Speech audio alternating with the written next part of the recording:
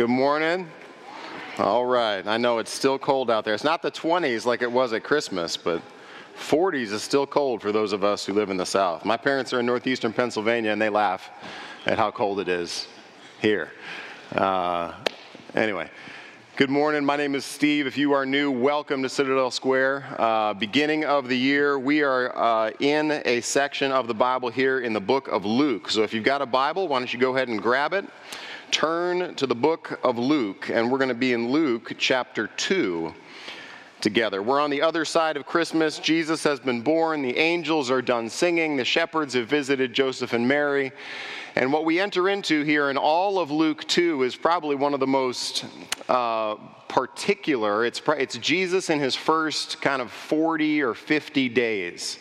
And Luke is going to give us some witnesses to Jesus, as we've already seen some witnesses in the shepherds who showed up in Joseph and Mary's house, wherever they were, to look at the baby wrapped in swaddling clothes. Now, Joseph and Mary step into their life as parents. We've been introduced in the book of Luke to two families.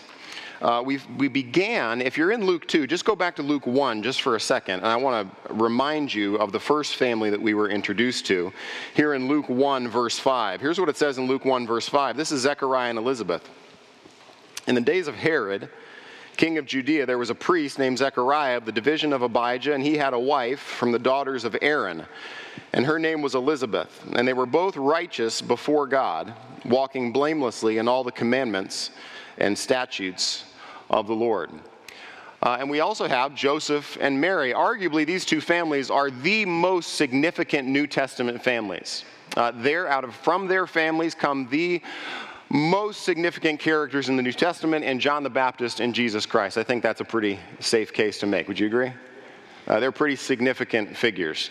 And as we move into the story of Joseph and Mary bringing up Jesus and what they're about to do, we're introduced to two witnesses, and Simeon and Anna, that we're going to look at them next week as Joseph and Mary enter into the temple and present Jesus Christ. He's affirmed by these two witnesses, these two older witnesses who are going to acknowledge who Jesus is and what he does, and we'll look at all of that next week. But what I wanted to do briefly, before we get into sort of the Jesus narrative and what goes on, we don't have a lot to cover between Jesus' circumcision. He shows up at 12 in the temple, and then it's quiet for about 20 years until he shows up at his baptism. So we have somewhat of a compressed story about Jesus and his childhood that begins very, very early at day 8, and that's what we're going to look at here.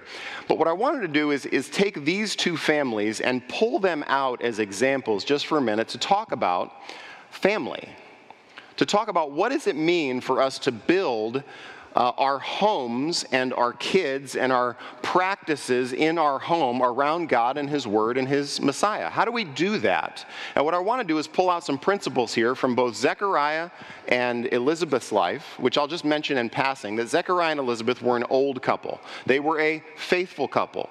They were a blameless couple in their day and age, walking in all the rules and statutes that God had given them. Did they have problems? Did they have struggles? Did they have unanswered prayers? They did. They had unanswered prayers.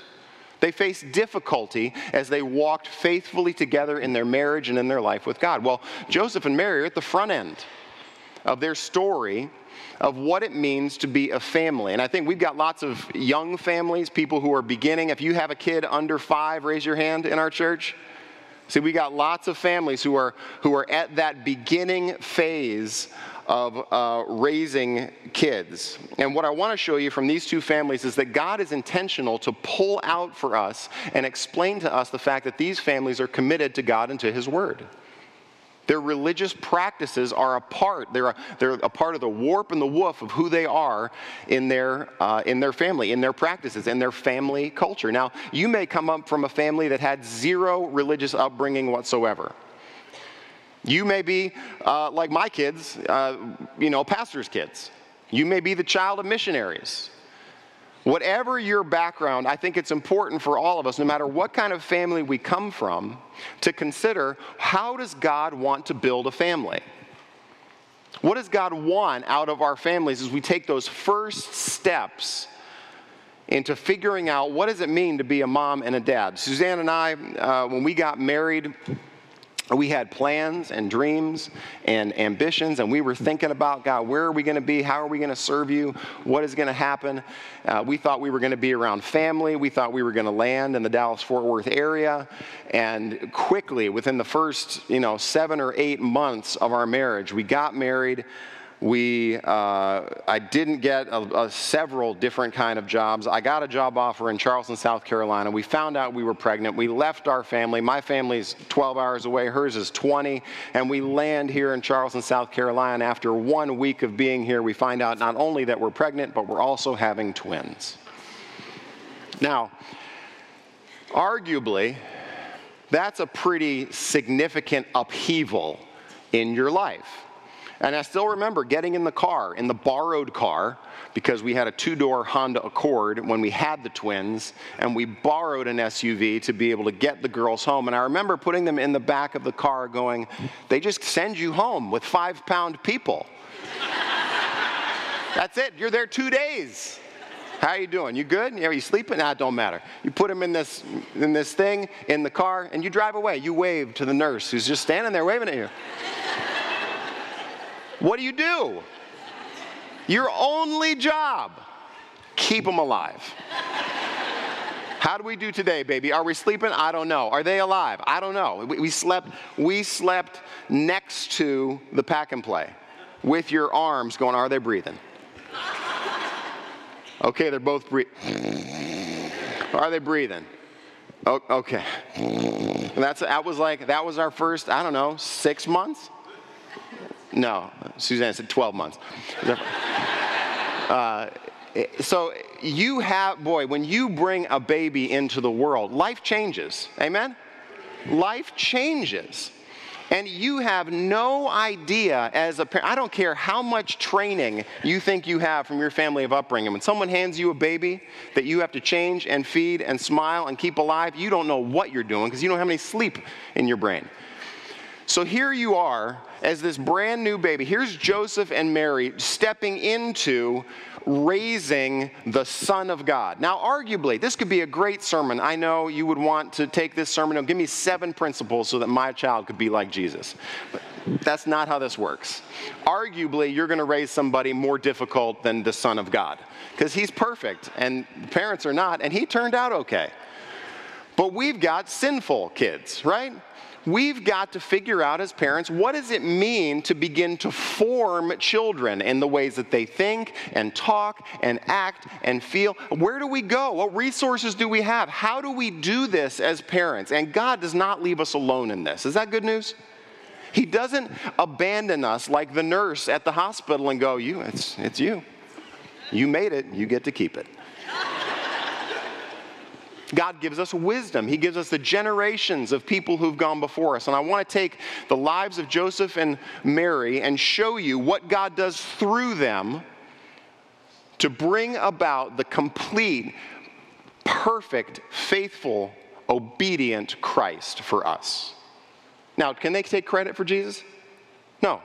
All they can do is be faithful with what God has in front of them. So here's what I want to do as we begin. I want to give you 4 spots in the Old Testament because you need these to understand what Luke is trying to tell you.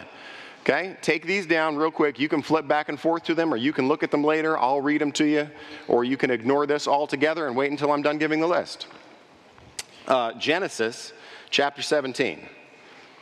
Exodus chapter 13. Leviticus 12. Deuteronomy 6. I'll give them to you again. Genesis 17, Exodus 13, Leviticus 12, and Deuteronomy 6. We're only going to be in about 5 or 6 verses here as we look at what Joseph and Mary do to prepare Jesus to be who he has to be for us. All right? Let's pray, and we'll jump in here together. Father in heaven, for these few minutes as we look into your word, we pray that you would change us and shape us as moms and dads, as those who aspire to be moms and dads, as those maybe who are grandmas and granddads in this room. That as we desire as a church to impact the next generation, would we deposit the faith once for all delivered to the saints into the minds and hearts of the children that you have given to us. Would you make us men and women who cling to the Word of God, who put our whole hope in the promises that you've made to us that are fulfilled in the person and work of Jesus Christ. Father, bless us as we study, as we learn, and that you would give great grace for us to understand what you would have for us to learn here this morning. In Christ's name, amen. All right, Luke chapter 2. Y'all there? Luke 2, we're going to be in 21 to 24, and then we're going to look at like 39 and 40 at the end, and that will be done. Luke 2, verse 21, at the end of 8 days. Now, if you've been with us through the course of Luke, you remember that the story of John the Baptist, we've already seen that story, right? We saw John get born, and at 8 days, the circumcision and the naming happens. And something similar happens here to Jesus to let us know that these are individuals who are going about the normative Jewish Mosaic law practices in their day. The boy was circumcised at 8 days old. Now, the high point of John's story wasn't so much the circumcision, was it? The high point of John's story was what? The tension we looked at was the naming of John, right? Because everybody thought John's name ought to be Zechariah. John's name ought to be somebody who is in his granddad. He ought to have a name that was reflected from the family. And he had a significant moment in Zechariah and Elizabeth's life drawn out for us to see that, no, this boy was named preconception. This boy is going to be named John. So what I want to do here, just for a minute, we mentioned circumcision in passing, but circumcision is a pretty important ethnic Jewish rite in the life of the nation. And the place it shows up is Genesis chapter 17. So here's what he says in Luke 2:21. At the end of 8 days, when he was circumcised. Now, circumcision, I want you to go back here, keep your finger in Luke 2, and start with that first Old Testament reference. Look at Genesis 17. Genesis 17, verse 9 says this. God said to Abraham, "As for you, you shall keep my covenant, you and your offspring after you, throughout their generations. This is my covenant which you shall keep between me and you and your offspring after you. Every male among you shall be circumcised. You shall be circumcised in the flesh of your foreskins. It shall be a sign of the covenant between me and you. He who is 8 days old among you shall be circumcised. Every male throughout your generations, whether born in your house or bought with your money from any foreigner who's not your offspring, both he who's born in your house and he who's bought with your money shall surely be circumcised. So shall my covenant be in your flesh, an everlasting covenant. An uncircumcised male who is not circumcised in the flesh of his foreskin shall be cut off from his people. He has broken his covenant. Broken my covenant."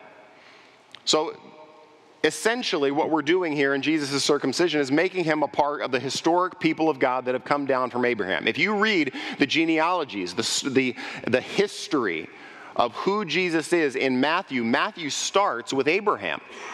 He starts with God's promise to Abraham. Abraham's entire life is characterized by waiting for God to be faithful to his promise, right? That characterizes 25 years of Abraham's relationship with God. So right from the beginning, when Jesus is circumcised, the thing that you should be thinking is, we have a God who has been faithful to his promises. We have a story in our history where Abraham had to wait and put his faith and hope and trust in the promises of God to do something that Abraham could not do. That was the promise that God gave. You will have a child. Abraham, you won't have a child with Hagar. Abraham, you and Sarah are going to have a son. And I will be faithful to my word. Now, if you know Genesis and where this happens in the course, we are 1 year away from God being faithful to his word, after God speaking to Abraham and making him wait for decades. So we see here that Christ is essentially an ethnic Jew. His life is traced back to Abraham and to the promises God has given Abraham. Now, this becomes a big deal in the New Testament, because who's the child of promise in Genesis chapter 17? He's Isaac. He's the child of promise, the one who Abraham and Sarah cannot bring about except God do something to fulfill his word for them. It's Isaac. Well, when you get to the New Testament, here's how Paul puts it in Galatians 3. Now the promises were made to Abraham and to his offspring. It does not say unto offsprings, referring to many, but referring to one, and to your offspring, who is Christ. So right from the beginning, At day 8, what is echoing in the minds of Luke's readers is that this is an individual who now truly and actually fulfills the promises that God has made for 2,000 years. All of them come to rest on this boy. That we heard that in 2 Corinthians, didn't we? All the promises of God are yes in Christ Jesus. How do we have confidence of God's favor toward us? We look to Christ. How do we have confidence that Christ has been faithful both to God's rules, God's promises, God's laws, and faithful to us to take our sin? We look to Christ. So right from the beginning, at day 8, we have echoes of the faithfulness of God, echoes of Old Testament promises going through our minds to remind us that Christ is the fulfillment of the promises made to Abraham. You with me so far? Okay, come on back to Luke 2 if you're not there already. Luke 2, the second thing we learn is the same thing that we learned about John, that this individual is named preconception. Remember Gabriel? He said, "You will have a son, the Holy Spirit will overshadow you, and he shall call his name Jesus." Just like John, preconception, this individual is named. So from the beginning, what do we know about Joseph and Mary? We know that Joseph and Mary exist in the Mosaic law economy. They exist at a time where they are Jews looking forward to how God will fulfill his promises to his people. The Old Testament Jews are always on their toes. They're always looking forward. Remember how that's how Luke starts. Luke starts with the fulfillment of a prophecy that goes back 400 years, saying, "I will send Elijah before the great day of the Lord." And here comes John the Baptist in the feet of Elijah. So you have the Old Testament is always looking forward, always leaning to see when will God fulfill his word? When will God be faithful to what he has said? So Joseph and Mary are similar. They are leaning forward. They are hoping in the very promises of God that go back 2,000 years. And that's been consistent all throughout Luke's gospel. You go back 400 to Malachi, you go back 1,000 to David, you go back 2,000 to Abraham. We're always looking forward to see how God is going to fulfill his promises. Is that a good principle for a family? That we have promises that we are hoping in, that God will be faithful to, that we cling to, that we lay hold of? Well, that's Joseph and Mary. That's just like us. So you have a little bit of a contrast here between Jesus' family and John's family. Remember John's family when John shows up? When John shows up, you had friends, you had neighbors, you had all sorts of people who were gathered around to see this miracle child that came from this elderly couple. Where are Joseph and Mary? Joseph and Mary are away from home. Joseph and Mary are on a road trip. Joseph and Mary had no angels, no neighbors, no friends, nobody around them. They were totally on their own. There was no angels that announced the birth to them, nothing miracle, nothing magical happened. They wrapped the baby, put him in a manger, and they had a whole bunch of shepherds knock on the door. In the mass of people who perhaps have had kids at that time, they were totally unremarkable apart from God letting us know who this boy is. So you have a contrast where John's birth is popular. Jesus' birth, you'd miss it unless God took time to show us what was going on. Now, 8 days, Jesus is circumcised. What happens next is you got 33 days of ceremonial impurity and uncleanliness for the woman. And then at the end of 33 days, the woman and the man and the boy, they come up to the temple. Now they had the baby in Bethlehem. They make their way over to Jerusalem. And that's where we pick up here in Luke 2:22. Look at 2:22. When the time came for their purification, according to the law of Moses, they brought him up to Jerusalem to present him to the Lord. So you got two things here happening. You've got purification and you got presentation. I'm going to handle presentation first. Presentation is somewhat of a unique moment here because commentators note that there should be something happening here that Luke doesn't mention. So Luke either compresses the account or he ignores it altogether in the presentation of Jesus, in presenting the child before the Lord. But the background to this is in Exodus. So keep your finger in Luke 2, go back to Exodus 13.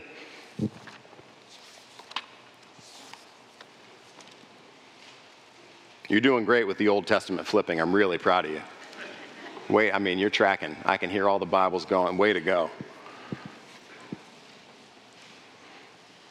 So let's talk about the presentation first. Here's Exodus chapter 13. The Lord said to Moses, "Consecrate to me all the firstborn." This is on the other side of the nation of Israel coming out of Egypt. And if you know the last miracle that happens for Pharaoh to drive the people out of Egypt is the killing of the firstborn. And God in Exodus 13 makes sure that you know that that is no arbitrary judgment. It's something that's very, very important to God. "Consecrate to me all the firstborn. Whatever is the first to open the womb among the people of Israel of both man and beast is mine." Now go down to Exodus 13:11 real quick. You've got an explanation of the Passover. But look at Exodus 13:11. "When the Lord brings you into the land of the Canaanites, as he swore to you and your fathers, and shall give it to you, you shall set apart to the Lord all that first opens the womb. All the firstborn of the animals that are male shall be the Lord's. Every firstborn of a donkey you shall redeem with a lamb, or if you will not redeem it, you'll break its neck. Every firstborn of man among your sons you shall redeem. And when in time your son asks you, 'What does this mean?' you shall say to him, 'By a strong hand the Lord brought us out of Egypt from the house of slavery. For when Pharaoh stubbornly refused to let us go, the Lord killed all the firstborn in the land of Egypt, both the firstborn of man and the firstborn of animals. Therefore I sacrifice to the Lord all the males that first open the womb, but all the firstborn of my sons I redeem. It shall be a mark on your hand or the frontlets between your eyes, for by a strong hand the Lord brought us out of Egypt.'" Now come back to Luke. What's happening? It's that God is saying the first to open the womb is mine. There's a specialness about the first of animals or the first of sons. The redemption price was basically $5. It was 5 shekels.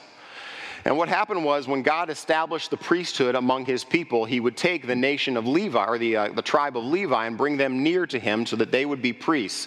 And then what he would do is he would balance and make everybody else who wasn't a priest pay to support the priesthood so the priesthood would continue. It was kind of the religious engine of the nation. So it was kind of like selective service. Every single individual, every single boy who's born would have to pay, essentially, to be redeemed, and they wouldn't be a priest, but they would give their due to the priesthood. But you don't have that here. Luke doesn't explain that for us. So either he bypasses it altogether to show us something different about Jesus. And the thing that's different about Jesus is in his presentation. Now, if you have a cross-reference in your Bible, you may have 1 Samuel chapter 2. Now, 1 Samuel chapter 2 is the story of Samuel. It's a story of another barren couple who prays to the Lord to have a son, but Hannah prays a very particular prayer. It's a unique prayer in all of the Old Testament because she says, "God, if you will give me a son, I will give him back to you. God, if you will be faithful to open my womb and give me a boy, the first boy, God, he will be committed and given to you." And that is who Samuel is. So that when Hannah weans Samuel, what she does, she takes him up to the temple and she said, "He's all God's. Everything that God wants to do with this boy, he can do. God, I renounce my rights over my kid's life and I put him wholly in your hands." So imagine, here's Joseph and Mary coming up to the temple, having heard the prophecy of Gabriel, having experienced the miracle conception, and now bringing their boy up into the temple and essentially saying, "God, this is your kid. You have given him to me. I get to raise him, but God, this is your boy. God, would you do in the life of this boy everything you want to do?" Now, is that a pretty important thing for parents to pray? Gosh, do we need to pray that, moms and dads? God, he's lent to me, but he's really yours. God, she's lent to me, but he's really yours. God, would you do in the life of this kid what I cannot do? This is what I pray for my kids. Would their hearts, God, be totally yours? Would you take them wherever you want to take them, but God, would you save them and rescue them and redeem them? And God, would they be holy and presented for your purposes in their generation? And all Joseph and Mary are doing are what is normal in their day and time. Now, verse 23 is an aside by Luke. Luke writes to non-Jews, essentially. He writes to people who don't understand the rules and regulations and Mosaic law. He writes for the wider Gentile world. And when Luke writes verse 23 for us, he gives us insight because we don't know what the rules and rituals were for that day. We don't know if it was 8-day circumcision. We don't know what you do in the presenting of the sacrifices. We're not there. But Luke helps us in that because he gives us verse 23, as it is written in the law of the Lord. So he says, this family is ruled by a set of regulations, by a set of laws given to us by God that informs their practices. It informs the kind of life, their religious practices and rhythms and culture of their day and time. So, as it is written in the law of the Lord, well, that's good. I can know what and why they're doing that. Every male who first opens the womb shall be called holy to the Lord. Now, remember what Gabriel said to Mary. You don't need to turn back. This is in Luke 1. But the angel tells her, the Holy Spirit will come upon you, and the power of the Most High will overshadow you. Therefore, the child to be born will be called holy. The child will be set apart. The Son of God. So here's this moment for Christ is not just Jesus in the ethnic history of Israel. It's Jesus now stepping into all of the promises that God has made from the patriarchs forward. But also right here we're introduced to the fact that Jesus is now walking at 8 days old according to the law of the Lord. Now, who cares? Why does that matter? Well, it matters because we have to establish the fact that Jesus is totally and completely faithful to the law of God. And he's totally and faithfully, completely obedient to the law of God from day 8. That's when his obedience starts. Well, how do you know that you are in good standing with God? Well, Steve, I was raised in the church. Not like this. Right? I know all the stories, not like this. Not like the faithfulness and obedience of Joseph and Mary to put their son in the context of all of the faithfulness to God's promises and all of the faithfulness to God's laws. They're walking in what God has told them to do, and they're aligning their practices, their culture, their rhythms with what God has said. Now, look at verse 24. This explains the purification. You have the presentation, which is the consecration of Jesus to service. Consecration, God, all of what you want to do in and through this kid, he is totally and completely yours. We present him to you. Verse 24, and to offer a sacrifice according to what is said in the law of the Lord. Now, this explains the purification process, and it tells us another particular thing about Jesus' family that it would kind of be easy to miss. But look at what it says, to offer a sacrifice according to what is said in the law of the Lord, a pair of turtle doves or 2 young pigeons. I think the last time you've heard about turtle doves was probably at Christmas. Turtle doves are not a common term that I use at any point throughout the year, and the only time I hear them is at Christmas time.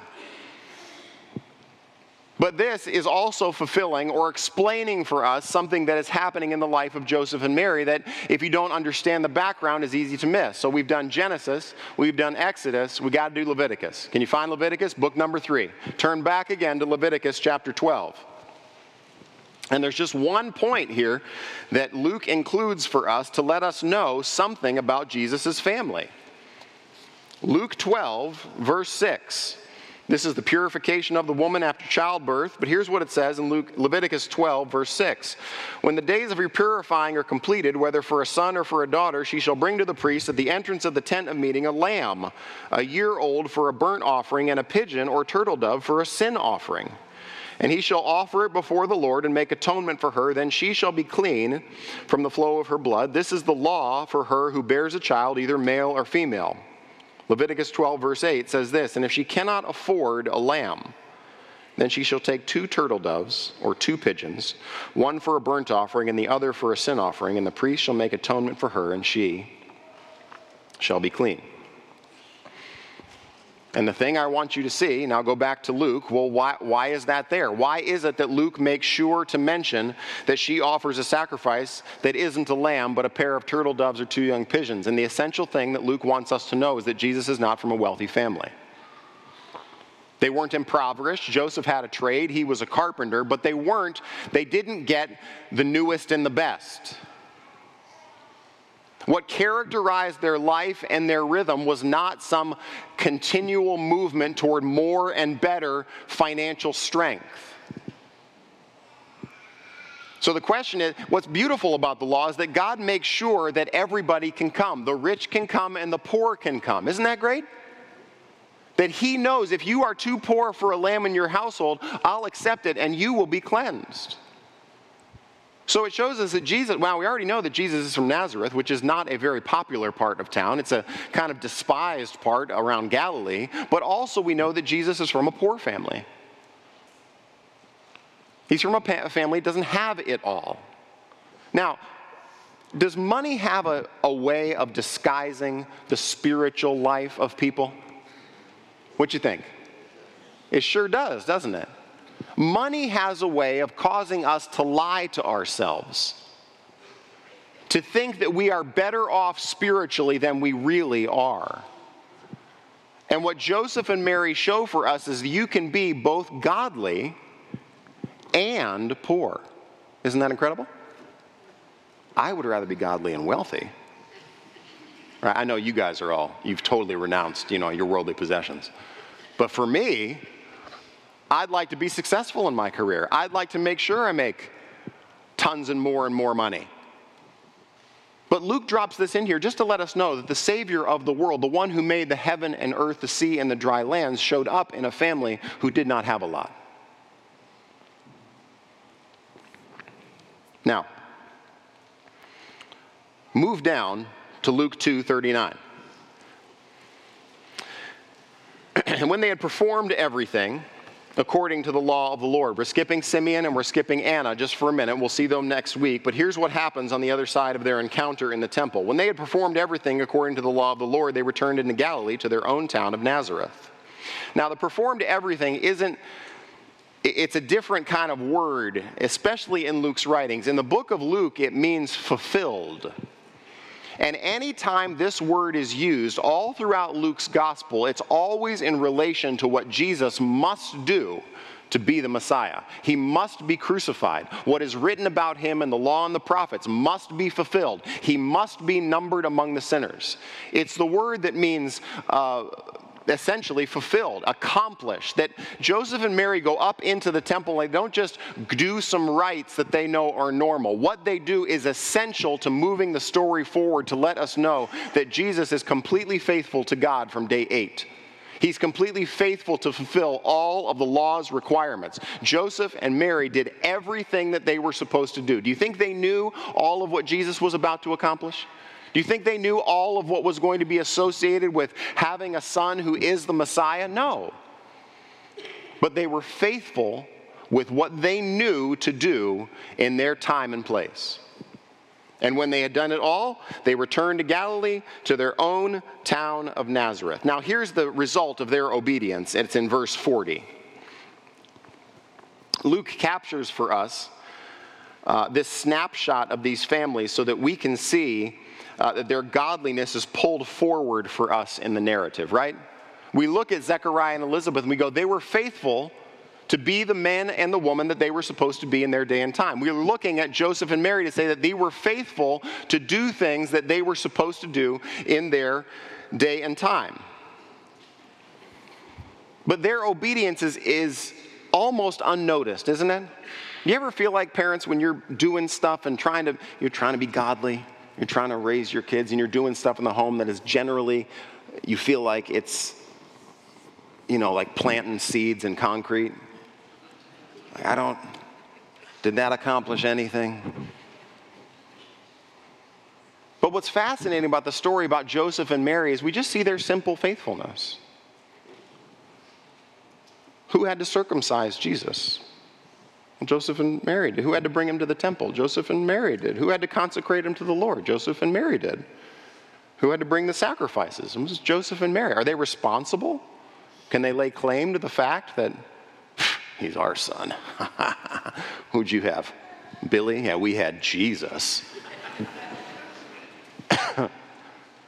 So you don't look to Joseph and Mary as going like, way to go. They were simply faithful. They were simply obedient. Is God going to do something far beyond what we could ask or imagine in Jesus Christ?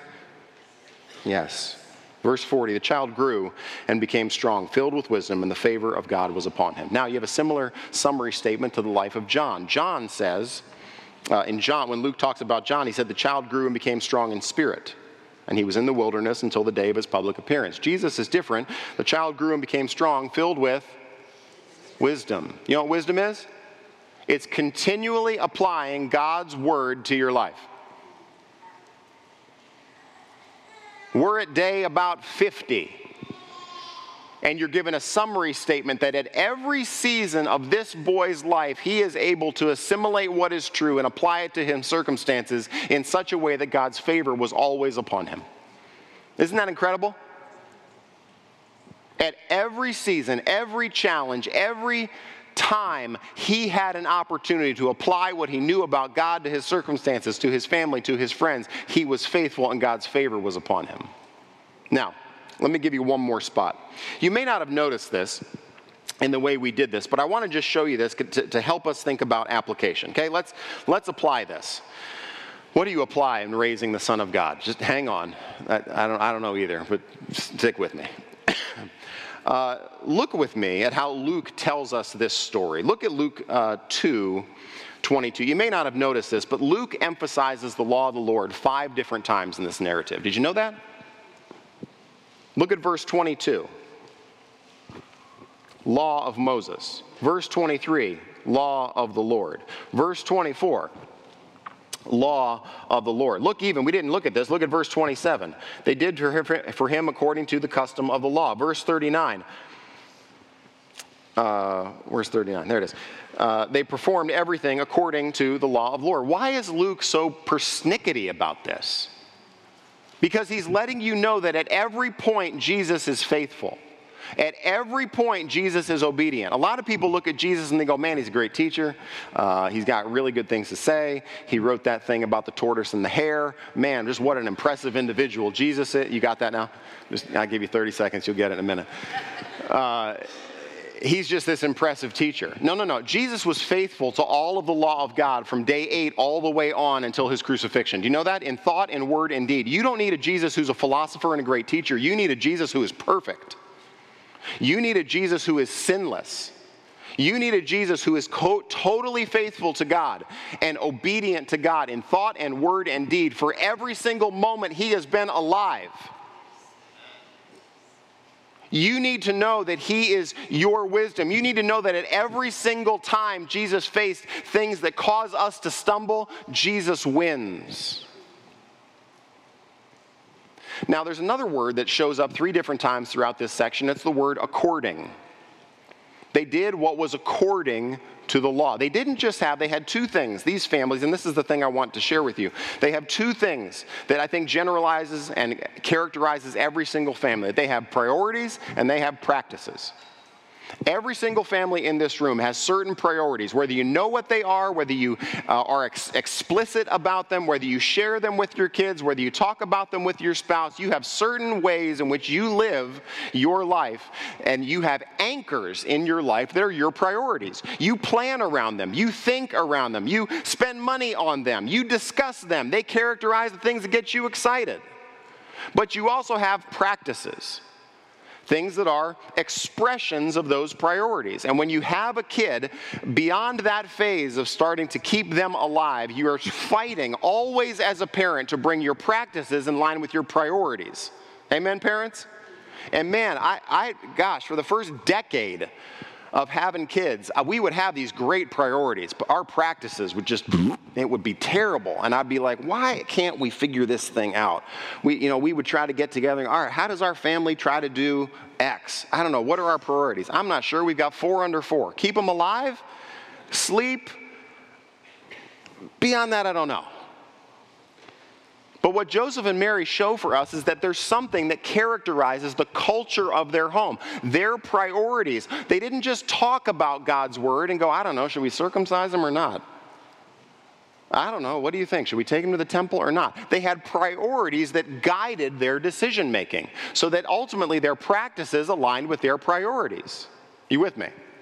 Let me read to you. We don't have time to go there because I got too excited about the Old Testament, but Deuteronomy 6, verse 4. When Jesus in Matthew 22 faces the Pharisees and the Sadducees, they come to him and they say, what's the most important law? And Jesus gives to them, and he quotes them Deuteronomy 6, verse 4. Deuteronomy 6, verse 4 says this, Hear, O Israel, the Lord our God, the Lord is one. You shall love the Lord your God with all your heart, with all your soul, with all your might. Jesus said this is the first and greatest commandment. But what you'll miss about Jesus' commandments is what Moses gives for us in Deuteronomy 6 is a command for families.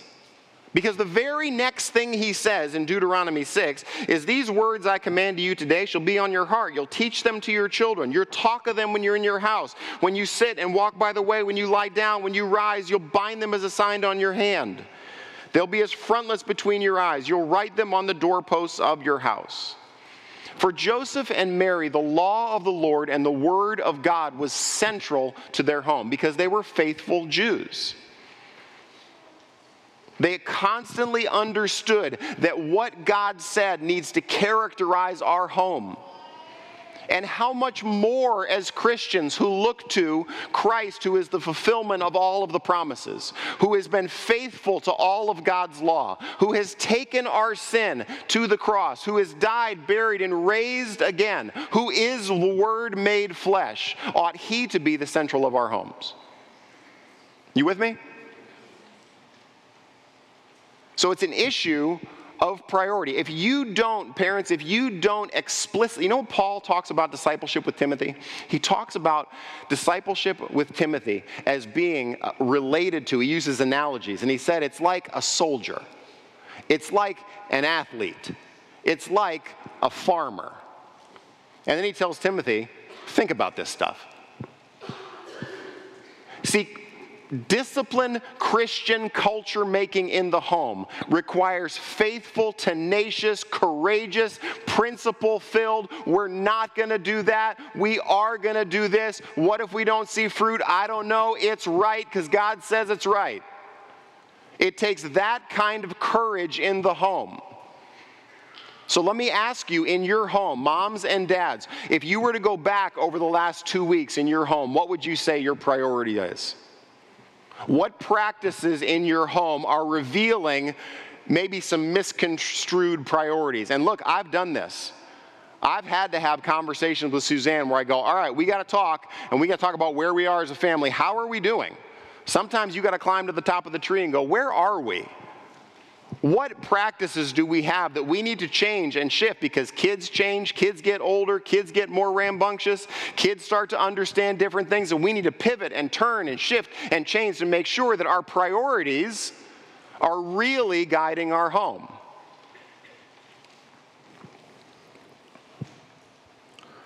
Now,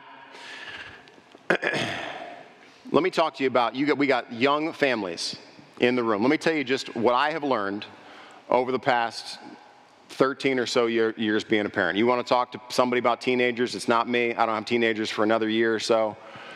There's people out here with teenagers. They can do that. Let me talk to you about my past 10 years and tell you what we do in our home that we've had to rehearse and we've had to change. Every morning we get up 6 days a week.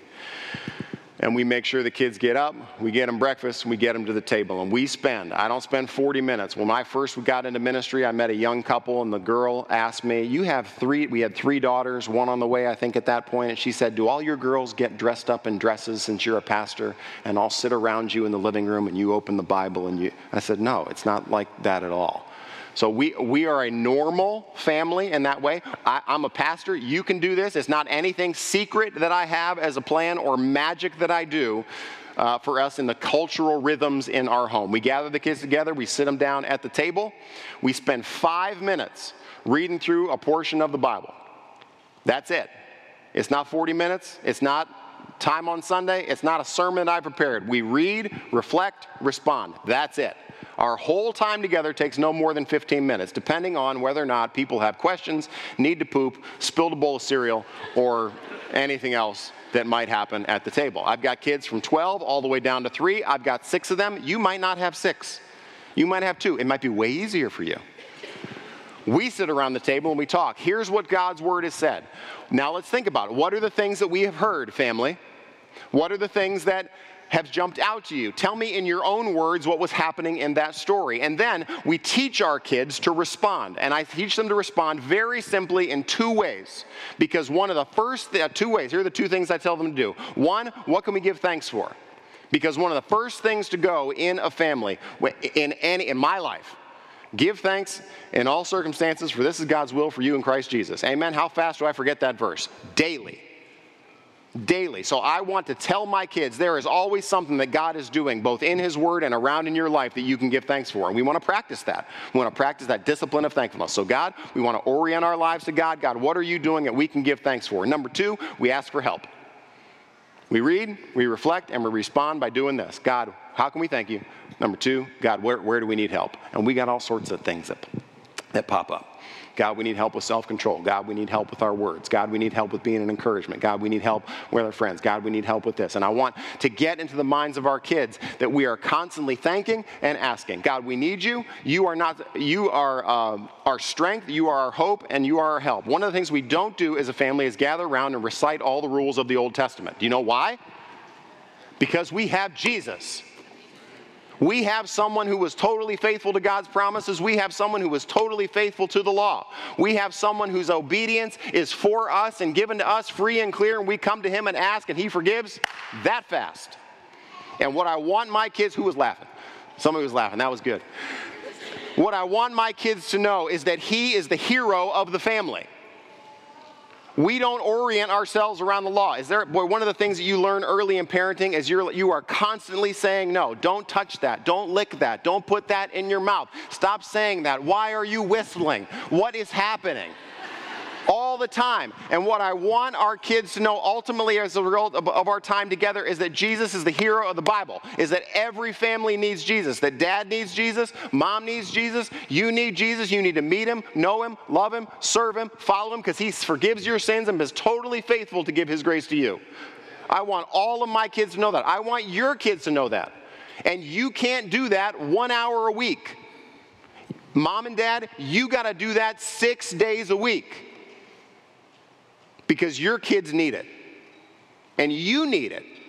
You need to be reminded of your need for Christ, who's stronger than your inability to plan family devotions. You need Christ, someone who forgives your sins. You need a good Father in heaven to orient your life and your family culture together. So that's what we do. We read, we reflect, no more than 15 minutes. Like I said, at the end of 15 minutes, we done and we're going. Because we got a lot of stuff to do with 6 kids. You with me? So listen, Joseph and Mary and Zechariah and Elizabeth are there to tell you that it is worth orienting your life around God's promises. It is worth orienting your family around Jesus, who has died for sinners, buried, and raised again to give grace to all who call upon Him in truth. Amen? Father, for our families in this room here this morning, we pray that you might show us what our true priorities are.